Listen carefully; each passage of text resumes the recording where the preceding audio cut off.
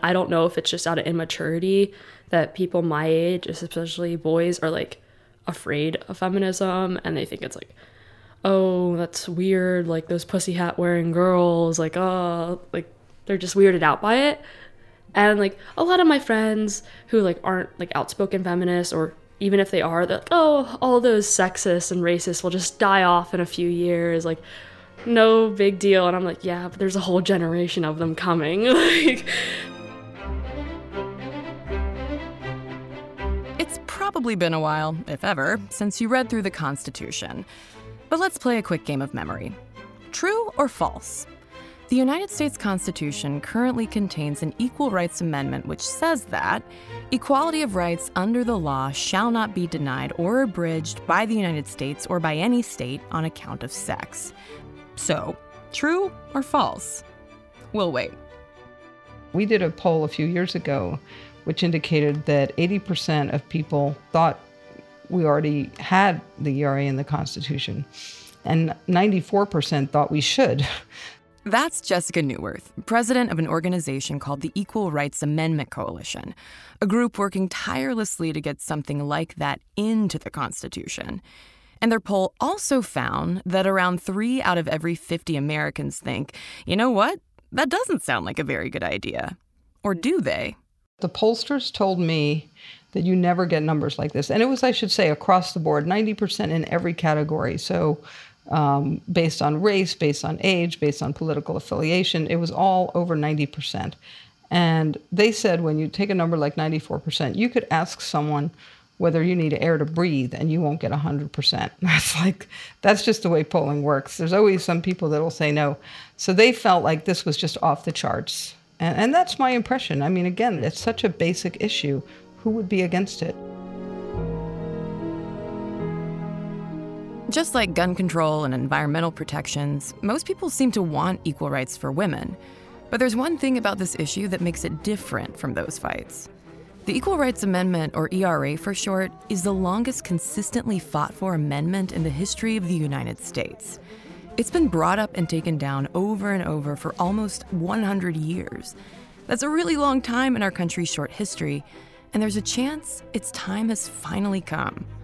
I'm Kristen Conger, and this is Focus On, the Equal Rights Amendment.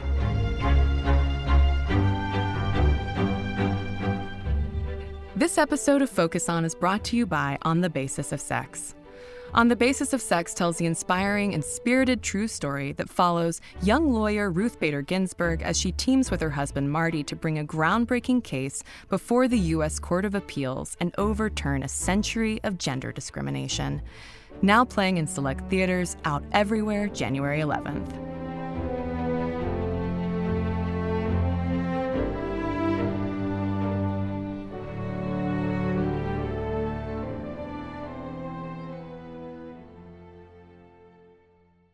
Equal rights for women. What could be so bad about that? Unfortunately, we can't speak to the dead yet and ask our founding fathers why they left specifically us, women, out of all their declarations and proclamations and whatnot. But we do, from the historical record, know that it wasn't an innocent oversight or lack of female voices calling for such a thing from the beginning. No, because in early 1776, as her husband was regularly getting together with his male buddies to discuss writing the Declaration of Independence, Abigail Adams put pen to paper and went on the record in a letter imploring her future president mate to, think of her while he was at work. I long to hear that you have declared an independency. And by the way, in the new code of laws, which I suppose it will be necessary for you to make, I desire you would remember the ladies and be more generous and favorable to them than your ancestors. Do not put such unlimited powers into the hands of the husbands. Remember, all men would be tyrants if they could. If particular care and attention is not paid to the ladies, we are determined to foment a rebellion and will not hold ourselves bound by any laws in which we have no voice or representation. And John wrote her back. As to your extraordinary code of laws, I cannot but laugh. We have been told that our struggle has loosened the bands of government everywhere, that children and apprentices were disobedient, that schools and colleges were grown turbulent, that Indians slighted their guardians and Negroes grew insolent to their masters. But your letter was the first intimation that another tribe more numerous and powerful than all the rest were grown discontented. This is rather too coarse a compliment, but you are so saucy I won't blot it out. Depend upon it, we know better than to repeal our masculine systems. Mansplanation translation: men know better than to give saucy women any constitutional rights. What gents.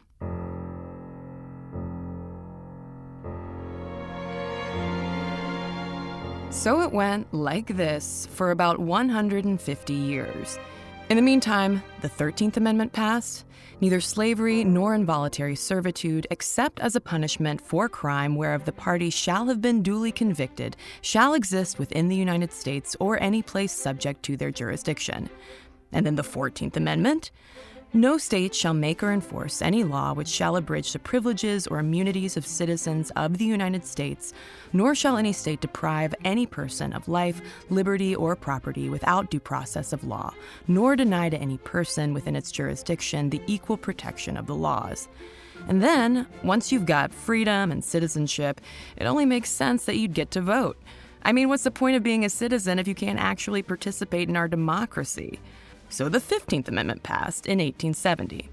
The right of citizens of the United States to vote shall not be denied or abridged by the United States or by any state on account of race, color, or previous condition of servitude. Notice anyone missing from that one? Yeah, women. There's no mention of sex because it's pretty obvious to everyone involved that citizens only meant men. Women were angry, and their resentment was erupting in public displays like the first Women's Rights Convention in Seneca Falls and the first National Women's Rights Convention in Massachusetts, where women got together and talked about how to win equality.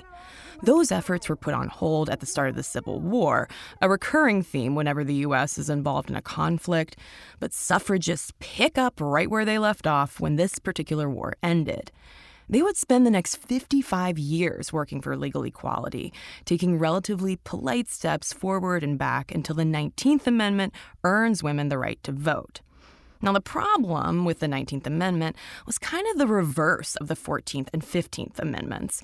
In those, a group of people were given citizenship and equal protection under the law, so it followed that they should have a voice in those laws. But here, women were given the vote without being given full citizenship, which was quite the opposite. Rebecca DeWolf, a historian and author of the forthcoming book, Gendered Citizenship, the Original Conflict Over the Equal Rights Amendment, explains. In 1920, there was the 19th Amendment. It passed, it gave women the right to vote, but this was actually a really big deal because it disrupted the traditional understanding of American citizenship that had given men authority over women in law and in custom. So after this big moment, the question was, okay, what are women's other rights going to be now that they are electors? Men were seen as the primary citizens, and there was common law and the concept of coverture, which basically the idea was that women were covered by the male head of the household.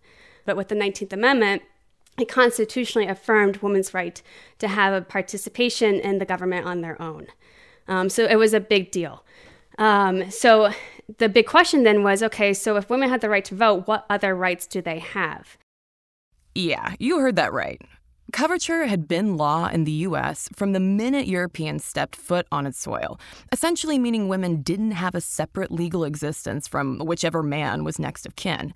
In most states, women couldn't own businesses or even decide what to do with the money they earned because legally, it wasn't their money.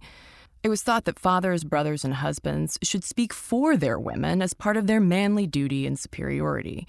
They were just better at speaking and making decisions and stuff.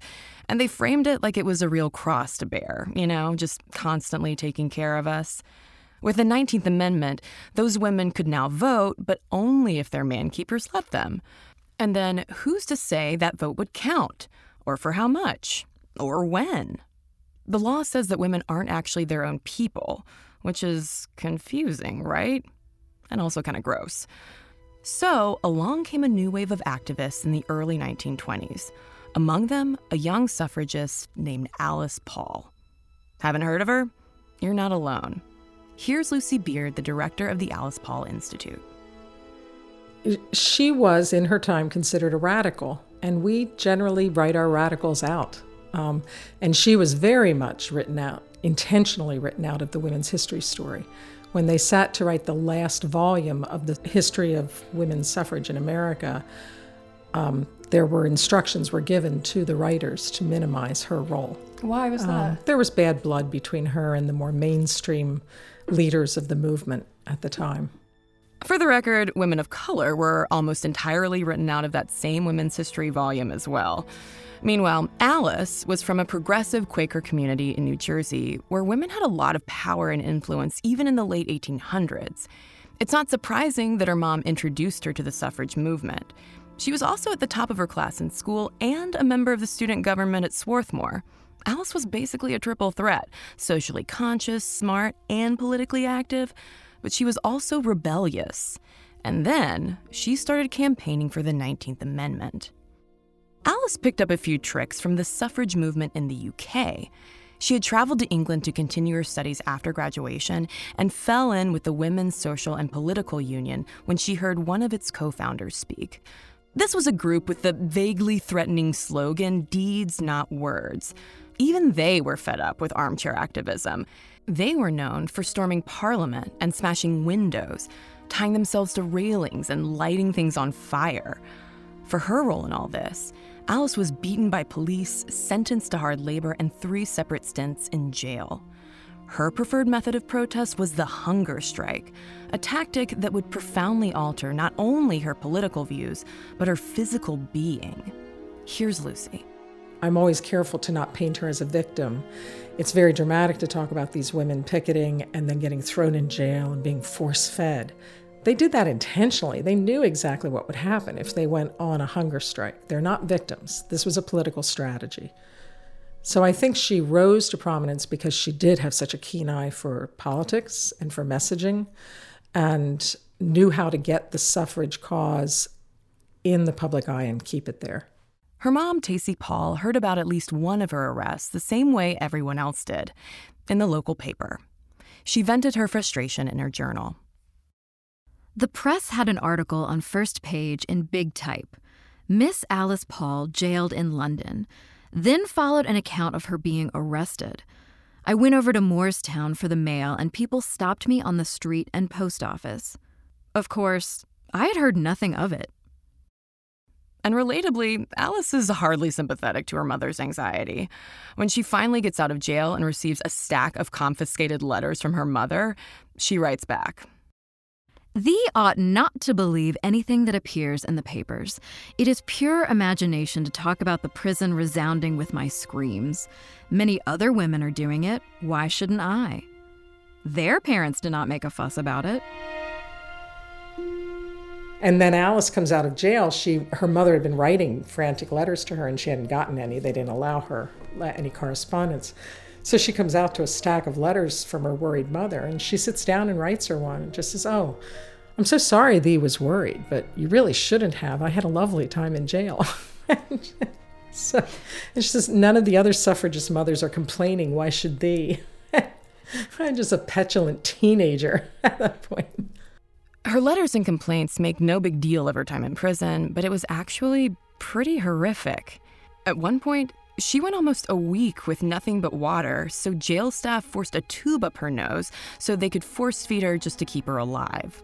Alice left prison and England, frail but angrier than ever. And then she was bedridden for the next month, recuperating from this, the force feeding and the hunger striking. We know that she lost her sense of smell for a while. Someone who was here when she came home said that she had no interest in food. She couldn't smell anything. Then that would have been from scarring from nasal tube feeding. Her childhood neighbors were unimpressed with her extremism. She's seen as a drama queen, and drama queens provoke gossip, so naturally, a reporter from Everybody's Magazine visited New Jersey in 1919 to investigate local sentiment. In an article called What the Hometown Thinks of Alice Paul, a woman called Mrs. L sums up a common refrain. At all events, Alice shouldn't have brought these methods over here. They antagonize people. America's different, and everything can be done through education and persuasion. America's mainstream suffragists agreed. Since Alice's return to the U.S., she'd only caused trouble, insisting that equality is a federal issue and not one for individual states. If the other suffragists, though, thought Alice would back down, they were wrong. Instead, she organized a women's march on Washington. She planned it for the day before Woodrow Wilson's inauguration, when she knew press and tourists would be in town and paying attention. Alice was driven to the point of driving herself out of the movement. Ambitious and defiant, she wasn't making any fans among the usual suffragist crew. So she started her own group, the National Women's Party, or the NWP. They kept up their radical ways, pressuring Wilson, Congress, and state legislators to pass the 19th Amendment. It worked. By now, Alice is a master, or mistress, of public relations, and pretty hard to ignore. Riding the wave of suffragist girl power, she's like, right, one down, a jillion more to go. In fact, Alice and her National Women's Party had identified more than 1,000 state laws at the time that openly discriminated against women on the basis of sex. Laws like no women on juries and no married or pregnant women in certain workplaces, like schools. So Alice proposes a sweeping, simple, constitutional fix. In 1923, she drafts the Equal Rights Amendment. Equality of rights under the law shall not be denied or abridged by the United States or by any state on account of sex. That was it. The ERA made it to Congress in 1923 thanks to Republican Senator Curtis and Representative Anthony. And if that second name rings a bell, it's because he was the nephew of suffragist Susan B. Anthony. Alice and her crew had friends in high places, which helped move the amendment along. To some, the amendment is a no-brainer. I mean, the 19th Amendment passed, why not this one? President Coolidge even assured the National Women's Party of that at a private White House meeting. Your presence here is a very impressive demonstration of your desire. I'm personally certain that if you will present to Congress, as you have done to me, your reasons why you want this constitutional amendment, you will find them very responsive to your request. By now, you know, they weren't. The ERA didn't get far in the 20s, although support for it picked up by the late 30s and 40s. And there are 3 reasons for that: the Roaring '20s, the Great Depression, and the Second World War. Rebecca DeWolf, one of the few young scholars on the ERA, has made this era the focus of her work. One of the wonderful things that I found in my research is when there's economic turmoil or political turmoil or any kind of like social upheaval, in a lot of ways it pushes American society more towards the pro-ERA position. So when things seem to be just fine, it goes more back towards the anti-ERA position. But when things start to get a little shaky, it goes more pro-ERA. During the Great Depression, everyone, including women, needed to work. During World War II, everyone, including women, needed to work. And they did a damn good job.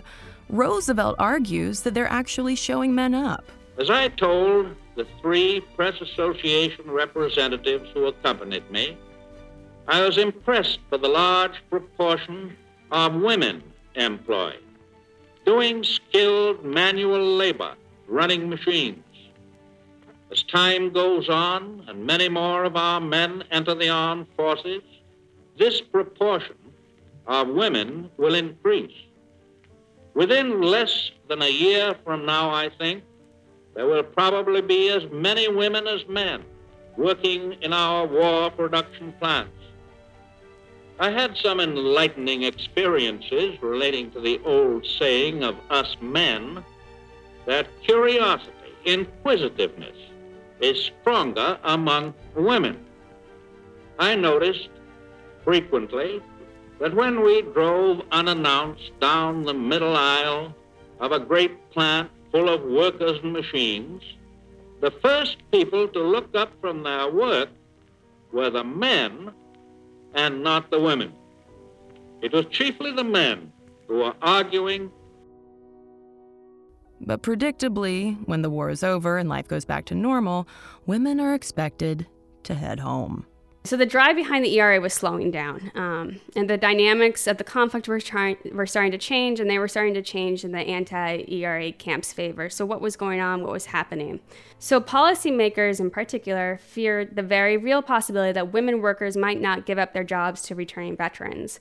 And they believed that this would create an unemployment crisis and possibly put us back into another Great Depression. The argument would be that women are secondary earners and that they're not actually the principal wage earners. So men need to have a wage because they're the ones providing for their families, and they're the ones that should be providing for the families. And women actually don't really need a wage. They just use it for extra change to buy luxury goods or whatever. I mean, those were the kind of arguments that were out there.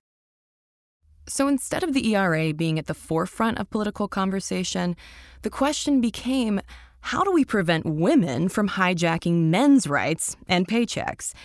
And that's what drives post-war policy. The federal government ended daycare funding and gave veterans the right to replace wartime workers. Congress also removed married women from public payrolls to make room for unemployed men, even when female employees were better suited for the job. So when the war ended, government planners placed the readjustment of 16 million veterans at the heart of their post-war domestic policy because they believed that peaceful readjustment would only come if women returned to their duties in the domestic sphere. If you've noticed some hypocrisy here, you're not alone. Wonderful thing that a lot of the ERA supporters did during the war was they connected the war to what they said that the ERA was for. So you had a lot of ERA supporters saying, hey, you can't go to war and say that you're saving the world for democracy and then not actually have full democracy at home. The ERA gained momentum again in the 60s. Although her state still refuses to ratify the ERA, Georgia Senator Nan Orrick has fought for the amendment since then, long before she got into politics. It was the height of the civil rights movement and the early days of feminism's second wave. A chorus of voices were demanding equality. Black men like Martin Luther King Jr. singing one tune, and white women like Gloria Steinem singing another. But the voices and specific issues facing women of color, meanwhile, often got drowned out in the middle.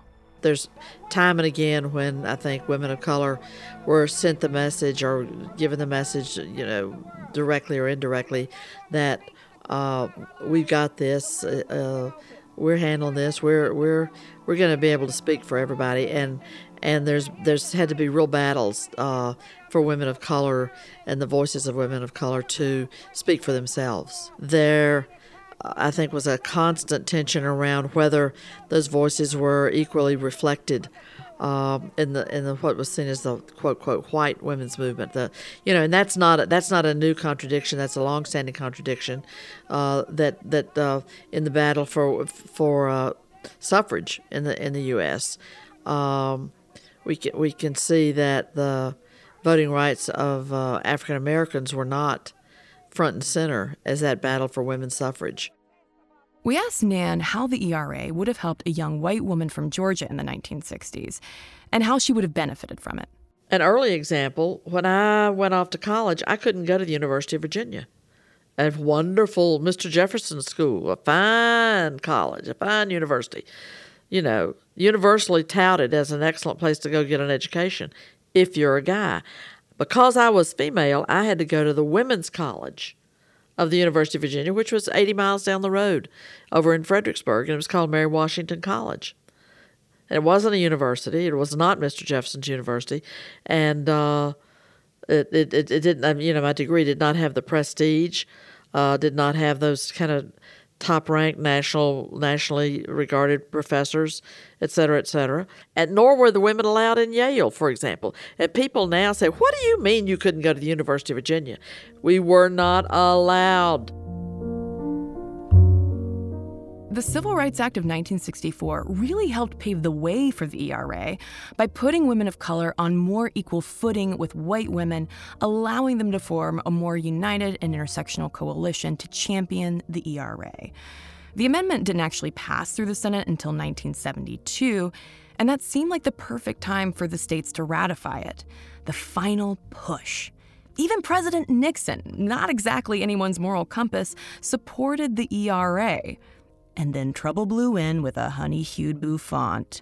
Hello, I'm Phyllis Schlafly. Thank you for letting me visit with you via the medium of television in your homes. My friends in Maine. Phyllis Schlafly, a lawyer and mother of 6, emerged from the woodwork to remind women that equal rights are not just unnecessary, they're destructive. Women should not be equal to men. I think under our present system in the United States, women enjoy a very wonderful status. I think it's better than equality. I think women would be sacrificing many of the good things they now have, and it would be taking a step downward to go for equality. Phyllis, a right-wing wolf in housewife's clothing, believed the ERA would undermine protections for women that were already in place, forcing them into military drafts and co-ed bathrooms.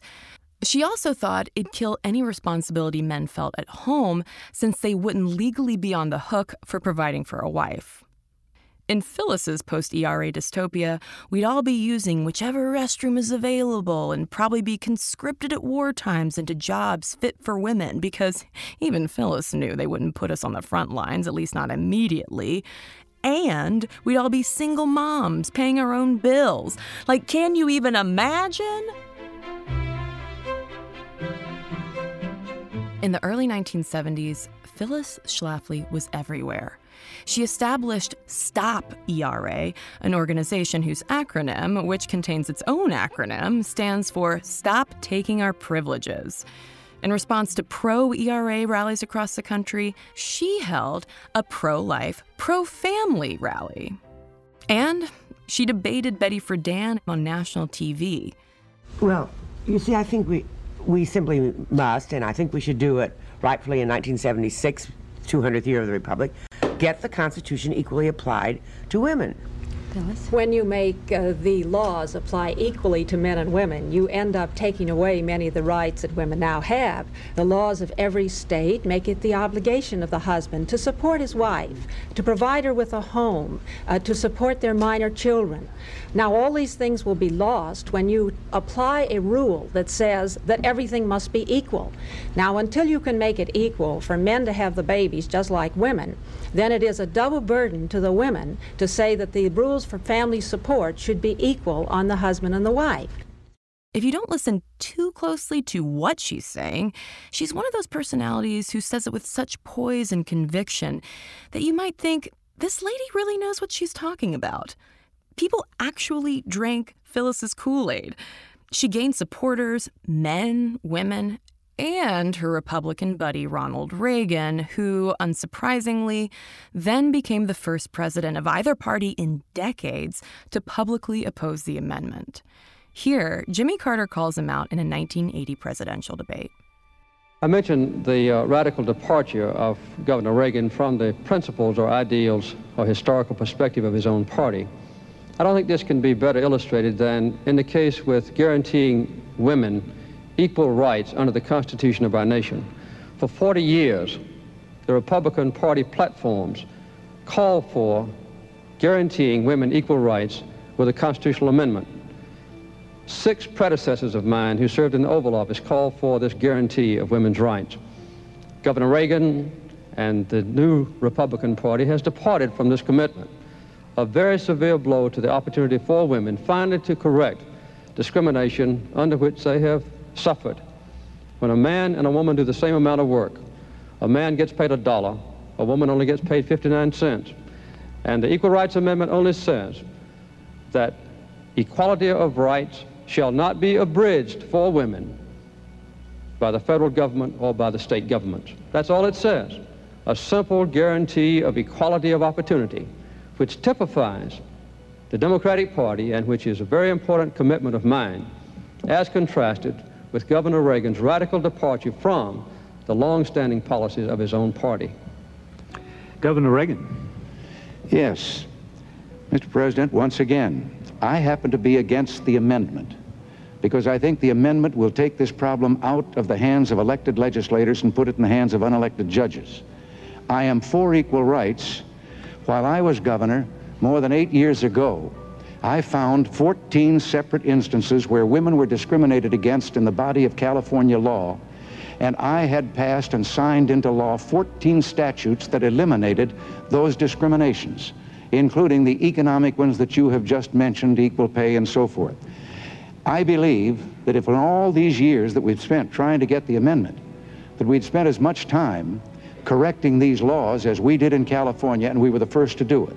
If I were president, I would also now take a look at the hundreds of federal regulations which discriminate against women and which go right on while everyone is looking for an amendment.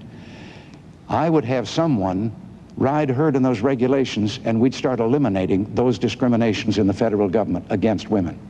But I would like to call the attention of the people to the fact that that so-called simple amendment could be used by mischievous men to destroy discriminations that properly belong by law to women, respecting the physical differences between the two sexes, labor laws that protect them against doing things that would be physically harmful to them. Those could all be challenged by men. And the same would be true with regard to combat service in the military and so forth. Women should have rights, but why do we have to give them every right all at once and in a way that's really, really hard to take back if it turns out to, be uncool or something? This approach has been suggested time and again over the last century, and in part, it's worked. Like in 1975, when states were denied the right to exclude women from juries thanks to Taylor v. Louisiana. Or Phillips v. Martin Marietta Corporation, where the Supreme Court made it illegal for private employers to refuse to hire women with preschool-aged children. But the problem with laws is that they can easily be overturned. And then there's the sheer number of them. Gloria Steinem figured out that addressing each discriminatory law one at a time would take 485 years. In order for the ERA to become part of the Constitution, 3/4 of the states, so 38, need to ratify it, and 30 states did ratify it between 1972 and 1973. That's pretty typical. It takes a minute to convince everyone, and most amendments pass within 2 years. Except this one. Today, 96 years since it was first written, we're only at 37 states. One state short of ratification.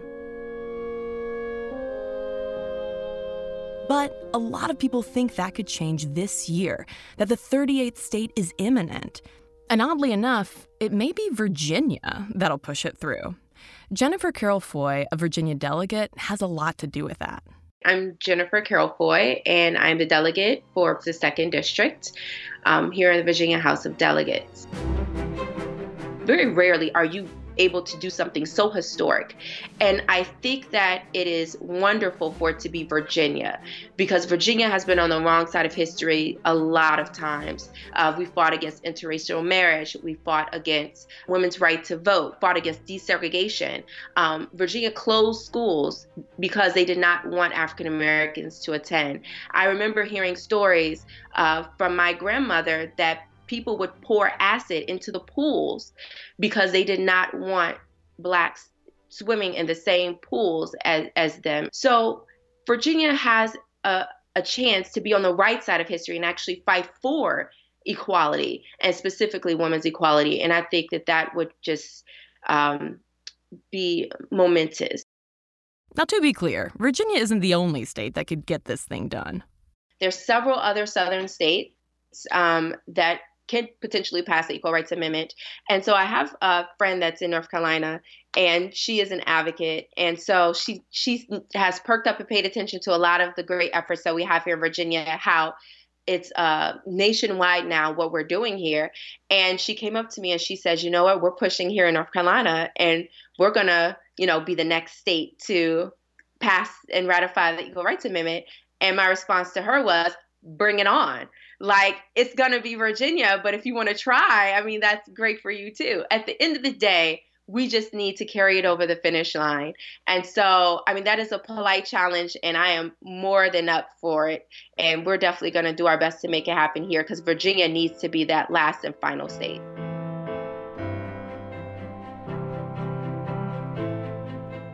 But why hasn't it passed until now? And why is no one talking about this at the water cooler or debating it with relatives on Facebook? It all goes back to that statistic. 80% of people think the U.S. Constitution already grants women equal rights to men. When they find out it doesn't, they tend to believe there must be a legitimate reason why. So, is there? If the ERA were to pass, no one at work could treat you differently because of your gender or use it as a reason to pay you less. They couldn't fire you or ever so subtly push you out during a pregnancy. All of those things would be illegal, as in they are not illegal now. And that doesn't include protections it would provide against domestic violence or reproductive rights, sex trafficking and sexual assault, and trans rights. This is crazy on its own, but it's even crazier in a global context. 76% of countries in the world have gender equality provisions in their constitutions. Austria, Bangladesh, China, Dominican Republic, Egypt, they all protect women in writing. The United States? No, we don't do that. If you're one of those people thinking, now come on, would the ERA really change anything? Who in the 21st century would interpret the Constitution to mean that women don't have the same rights as men? Well, how about the late Justice Antonin Scalia, who served on the Supreme Court until he died in 2016? I don't think anybody would have thought that equal protection would have applied to sex discrimination, or certainly not to sexual orientation discrimination. So does that mean that we've gone off on an error by applying to both sex discrimination? Sorry to tell you that. No, that's fine. I'm happy to hear whatever you have to say. If indeed the current society has come to different views, that's fine. You do not need the Constitution to reflect the wishes of the current society. Certainly, the Constitution does not require sexual discrimination on the basis of sex. The only issue is whether it prohibits it. It doesn't. Nobody ever thought that that's what it meant. Nobody ever voted for that. In other words, it's not unconstitutional to discriminate against women. Anyone can. And they do. Take Walmart, for example. In 2001, a group of Walmart employees brought a gender discrimination lawsuit against the chain, claiming they were paid less, trained less, and promoted less than their male coworkers. The case was eventually given class action certification, meaning it would represent 1.5 million former and current Walmart employees. Walmart appealed that class action status, and the case has been kicking around the court system for the last 17 years. Sorry, ladies. And remember that Georgia Senator Nan Oreck's college experience? It turns out that kind of thing still goes on. Here's Jennifer Foy, the representative from Virginia. She attended the Virginia Military Institute, or VMI. Now, while you listen to this, remember, Jennifer is only 37. VMI is one of the top military colleges in the country, and they spent millions of dollars to keep women out of its doors. Women had applied to attend, and they were denied, not on their merit, but because of their gender. And there were some people who used misogynistic views as far as supporting those reasons. So they said things like women were inferior physically and mentally to men, that they didn't have the stamina, that they couldn't run as long, do as many push-ups, couldn't undertake the academic rigor that VMI had to offer. Women were already allowed to go into the military. So they were already training and marching and doing all the things that men were doing. But for some reason, we weren't able to sit down in a chair in a classroom next to a male and meet those same standards. So I vehemently disagreed with that. And in that moment, I said that, you know what, I'm going to go to VMI because I'm just as powerful and smart and capable as any male in that classroom. And at that time, all of the men, of course, jumped up in protest. The Supreme Court stepped in and decided that as a public school that accepts public funds, the Virginia Military Institute would have to accept women. Jennifer was part of the third class of female cadets in 1999. I wanted to do this because the fire within me burns brighter than anything else. So my grandmother used to always say, if you want to move Jen, if you want her to do something, tell her that she can't do it. Tell her there's something out there that is impossible and watch her shine. And I took it as a I thought it was offensive when I was younger. But now I understand what she meant by that. She saw that in me at a very young age, the defiance, the inability to be complacent, the willingness to fight for equality, fairness, and justice. That's what moves me in the morning. And so I think even to adulthood, it's just some people, they're just built that way.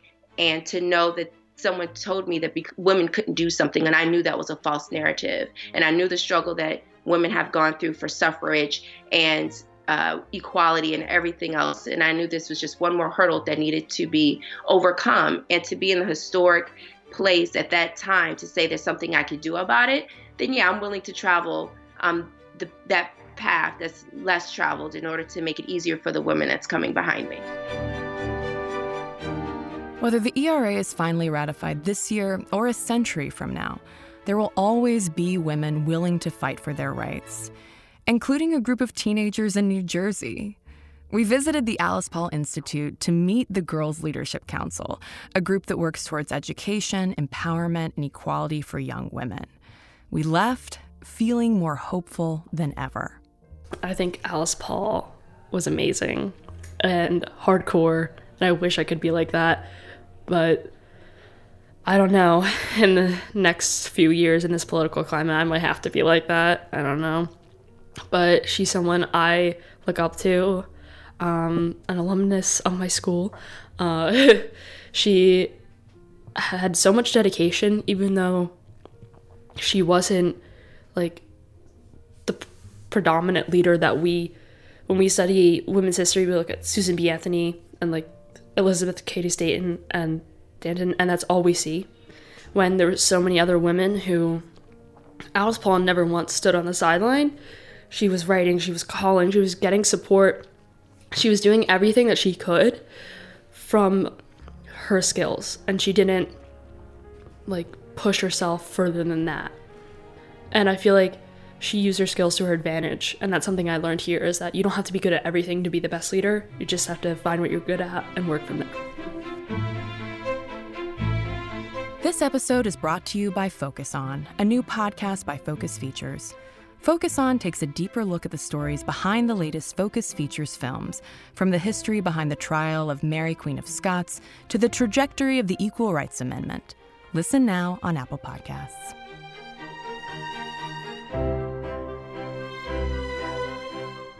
This has been Focus on the ERA, hosted by me, Kristen Conger, with Caroline Irvin. It was produced by Little Everywhere and Focus Features.